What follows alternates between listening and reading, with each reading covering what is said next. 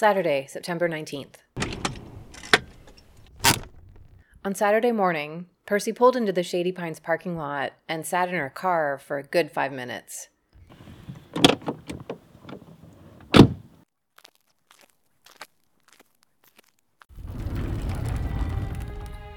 She slinked into the lobby and scanned faces. She anticipated smirks, raised eyebrows, and other blatant indications that staff and residents alike had been gossiping about her and Adam all week. It couldn't get much juicier than a liaison between a volunteer and a resident. She froze when the receptionist called out, "What are you doing here?" Up until then, Percy had only seen annoyed boredom on Glenda's face, her jaw heavy and eyes squinting. But in that moment, Glenda nearly glowed. Her eyes were wide and her posture had found inspiration. Percy stammered, "Well, there's a funny story." But Glenda interrupted, "My word! No story can explain this. You should be certified insane on the spot. How does any teen pass up a chance to sleep in on a Saturday? "Wait, what?" Meet and greet? No breakfast? Sleep in? I know Denise told you your shift didn't start till 9 today." "Oh." Percy's heart was pounding. Missing a couple hours of sleep was a fine price to pay for knowledge that her secret was safe. If Glenda didn't know, no one did. Relieved and feeling lighter, she decided to pass the time at Fort Knox.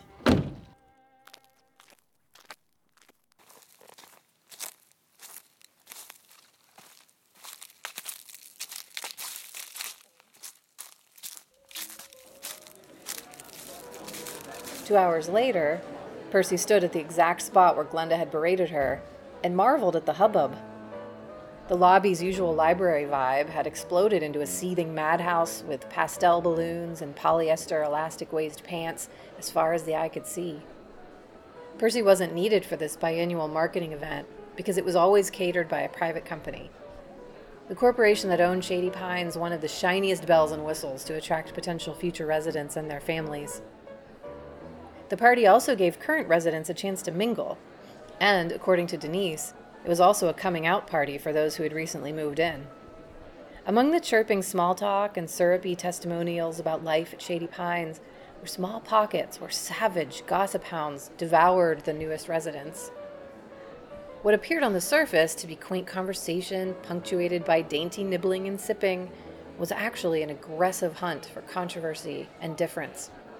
Ladies with hard hair and makeup like pancake batter descended on the newbies like vultures over a roadkill. 3 prowling gossipers walked past Percy, leaving her to cough in their cloud of Ginate after bath splash. Percy decided she'd stumbled into another episode of Twilight Zone. In this one, elderly people had begun acting like teenagers. She half expected these 3 well-dressed women to call out, "Keg stand! Whoa!" and trot into the activity room while peeling off their jackets and blouses. The scene would end with very confused paramedics. But instead of charging non-existent kegs, these women stopped just around the corner to fawn over some poor sap. Percy leaned sideways to take a peek at their victim and mumbled, "I should have known." It was Adam. He was sitting on a couch with a woman on either side of him and another leaning in from an adjacent chair. He began to stand to greet the new members of his fan club who just showed up, but they insisted he was such a gentleman, should not be silly, and should stay seated, and that his tie really made his eyes pop. "We're here to show Adam to his table. But please, finish your story, Adam. You tell such lovely stories." Glenda had seen Percy come in and had already tossed her magenta vest and ID onto the desk. Percy grabbed them and positioned herself just around the corner from Adam's VIP red carpet members-only section. As he resumed his story, she pretended to have problems attaching her badge. "The head priest got very seriously ill and was hospitalized. And the nuns, who had nothing better to do, immediately began to clear out his office. But when his successor rushed in after a visit to the deathbed, everyone stopped and reverently stood aside. They watched as he yanked open the top desk drawer, Finding it empty, made a beeline for the trash. On his knees, he shuffled, throwing papers behind him like a maniacal gopher. Finally, the fluttering came to a rest because he'd found what he was looking for. He folded it up, put it in his pocket, and calmly left the room. The nuns were left looking at each other, didn't know what to say. Within a month, he had money to buy new books for the Sunday school and a new Cadillac for himself, because as it turns out, what he'd found was his predecessor's list of gambling buddies. As instructed from the deathbed, which was basically a message from God himself, he used this for fundraising. Oh, how nice. Percy grunted with distaste. Ugh, and watched Adam as she headed to the dining room. When Percy walked by a slatted fence, she always let her eyes go soft, letting the scene behind the fence pop out at her. When she walked by Adam, it was just the same, except the fence posts were coiffed poofs of silver, bronze, and blue. She took hungry glimpses of his face between them. How did he look? Did he look old? He did look old. Old as the first day she saw him, but sprightly, not as desperately old as the last time she saw him, draped against the windowsill like a wet paper towel. Between the last two ladies' heads, as if in slow motion, his eyes rose to find hers and locked on. When she turned the corner and their gaze broke, she was reminded of the moment when their pendants snapped apart. She tapped the metal underneath her shirt and could almost smell his aftershave.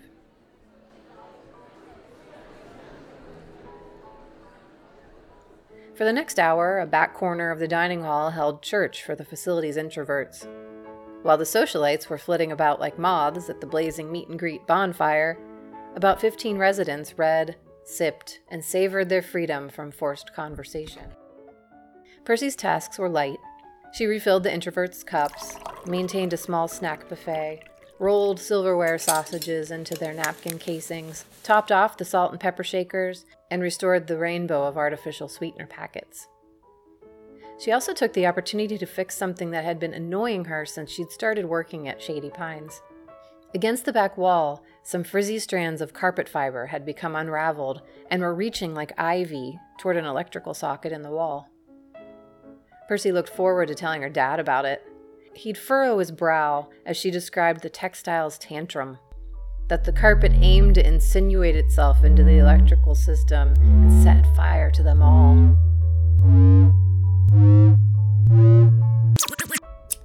He'd smirk when she described her adrenaline rush after the simple snip that restored safety and order.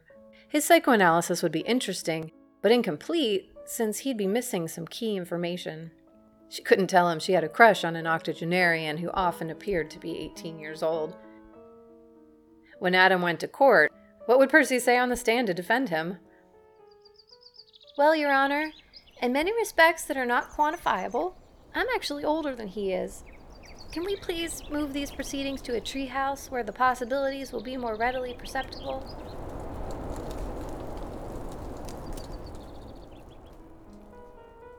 While rolling silverware, Percy recognized Adam's form from the corner of her eye. He was standing alone at the hostess stand, sans harem. When Denise approached, he smiled and gestured toward a couple sitting near the salad bar. Percy could feel his eyes on her, but she stayed focused on wrapping the silverware so tight that her knuckles got white.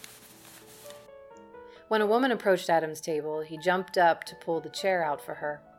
Percy felt a pang of jealousy, immediately followed by embarrassment and a smidge of relief. Adam looked natural with his companions. There were 4 compatible people taking part in an age-appropriate social engagement. Even so, each time Percy passed the snack bar, she lingered to catch snippets of their conversation. As she rearranged the pigs in a blanket and mini quiches, she heard the end of another one of Adam's stories.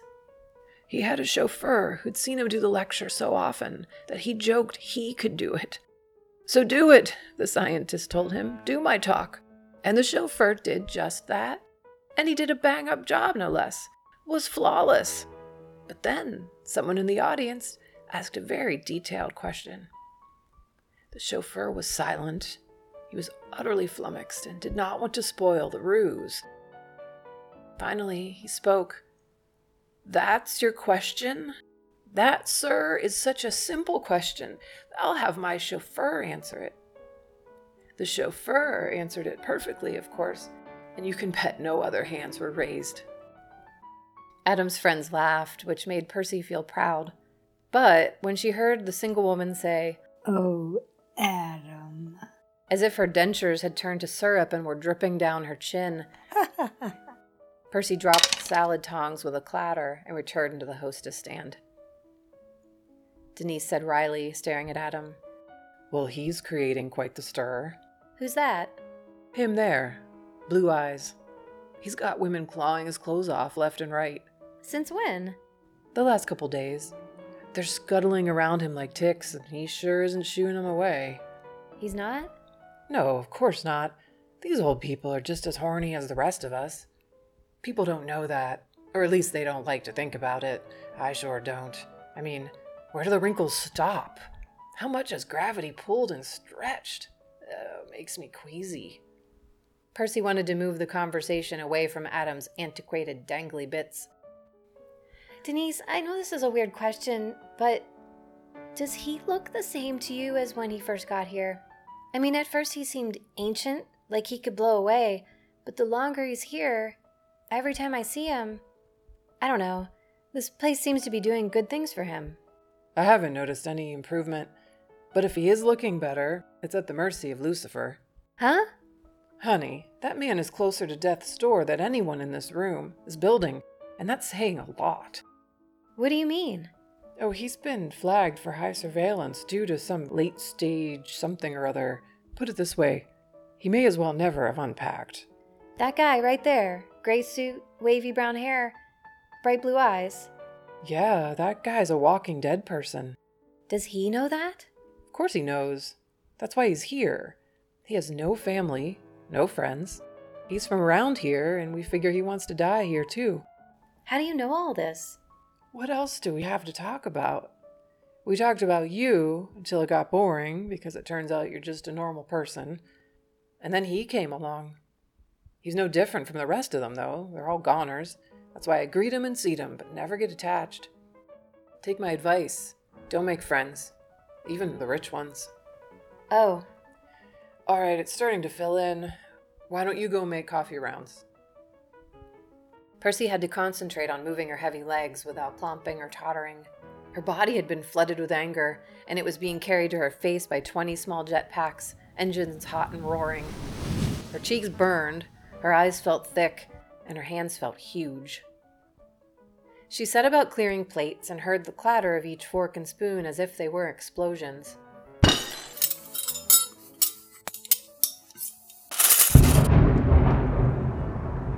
Every time she passed Adam's table, she ignored his attempts to get her attention. Finally, she approached. "Coffee?" she asked while staring at the tablecloth. He handed her a folded piece of paper and said softly, Please give this to the chef. Percy snatched the paper, put it in her pocket, and walked away to clear every table but Adam's. She waited until he and Team Doubledate left, and as they exited, she watched to see whether he put his warm hand on the small of that woman's back. When he did not, Percy felt even angrier. She'd left Adam's note folded in her pocket until she started her car. While the engine hummed, she traded the paper between her hands, squeezing it into a tighter, softer, warmer ball. She muttered, liar. How could he be like that with me when he knew his head is as sick as his body? She rolled her window down and held the crumpled note outside, but ultimately rested the fist that still clutched it back in her lap. She slowly flattened the paper and read, The most enjoyable times at Shady Pines are with you, Persephone, no matter how strange or scary. Climb the ladder again? Percy's eyes filled with tears, but she took a deep breath, grasped the steering wheel, and stopped the sobs before they started. Within minutes, she was lifting the trapdoor and stepping down the dark hallway.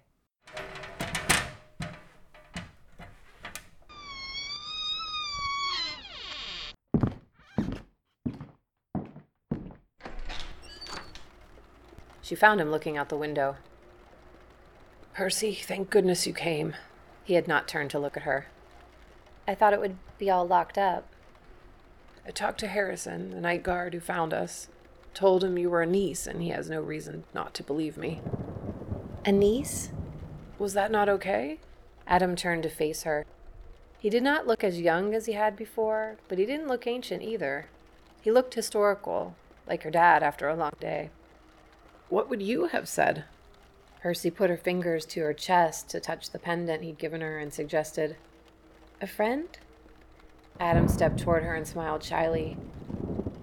Yes, you're right. That's right. A tidal wave of anger approached Percy. Before it crashed, it threw a shadow over her face, which made Adam's smile fade. I learned about you today, Adam. Learned why you're here. Oh, well, that's unfortunate. Because you did never intend to tell me? Don't think I don't realize what I've done, Persephone. I've done to you exactly what your mother did. I realized while you were telling me about her, and I continue to do it all the same. It was a deception, but I have good reason. How long have you known me? Only 2 or 3 seconds? You can't talk like you know me. You don't know about me or my mom or how I felt about what she did. Please don't be angry, Persephone. You're right. We don't know each other well by the measure of time, but we're kindred souls. That's very clear. Percy was at an impasse. She knew he was right, but wanted to put her fist through his chest until she smashed the windows behind him. The bulk of her anger was old and stale, but that didn't minimize the exquisite pain that streamed from this brand new wound. She sat in her chair with a thud and put her head in her hands. Adam pulled his chair perpendicular to hers, sat, and put his hand on her knee. She looked down to see smooth, thick skin, void of liver spots or wrinkles. Persephone, anger, when purified, is compassion.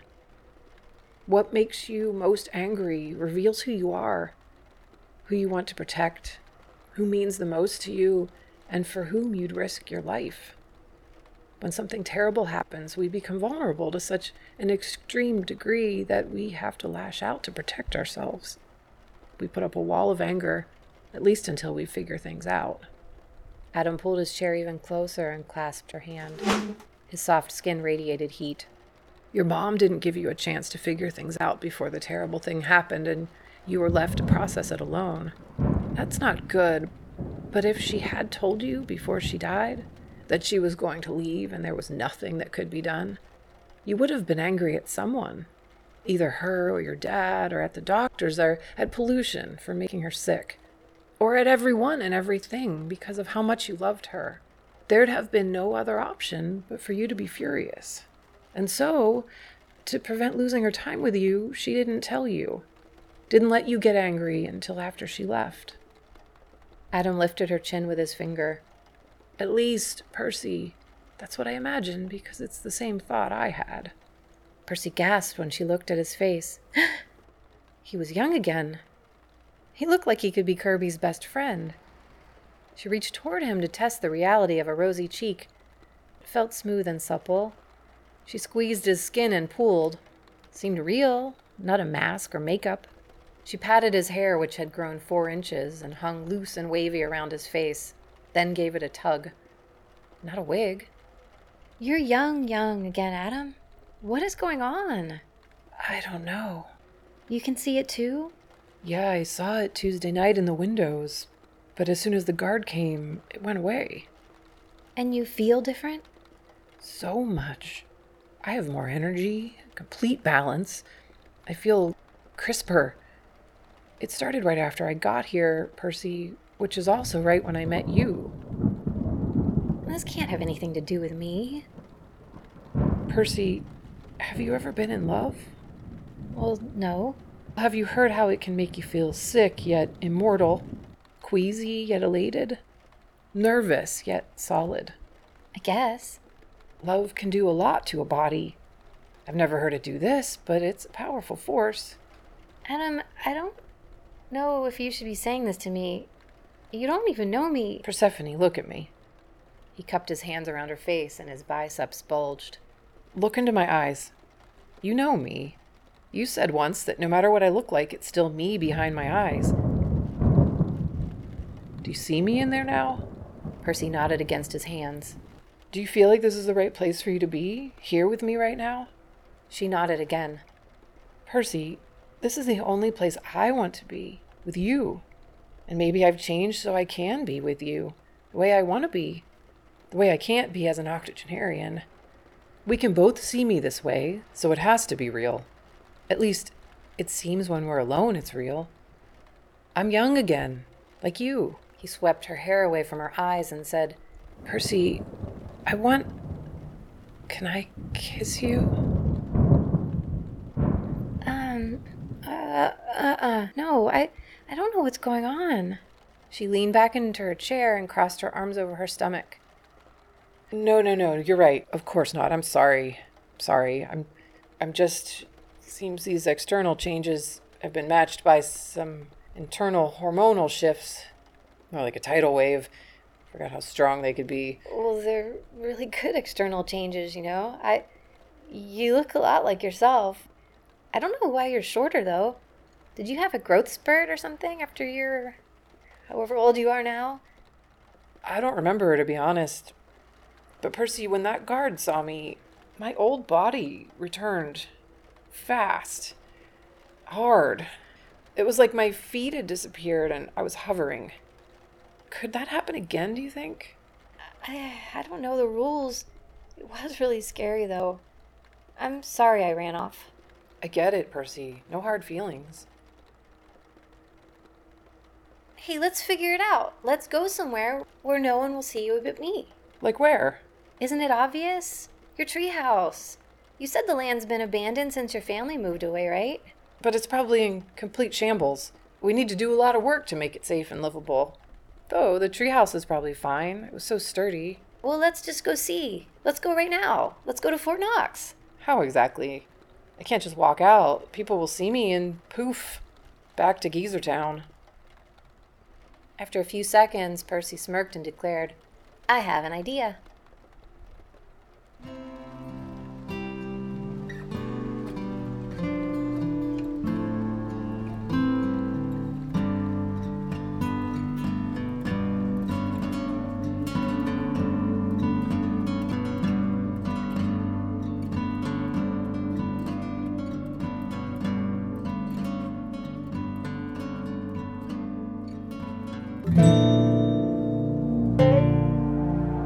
Love Makes Old New was written and produced by someone called Dora Henry.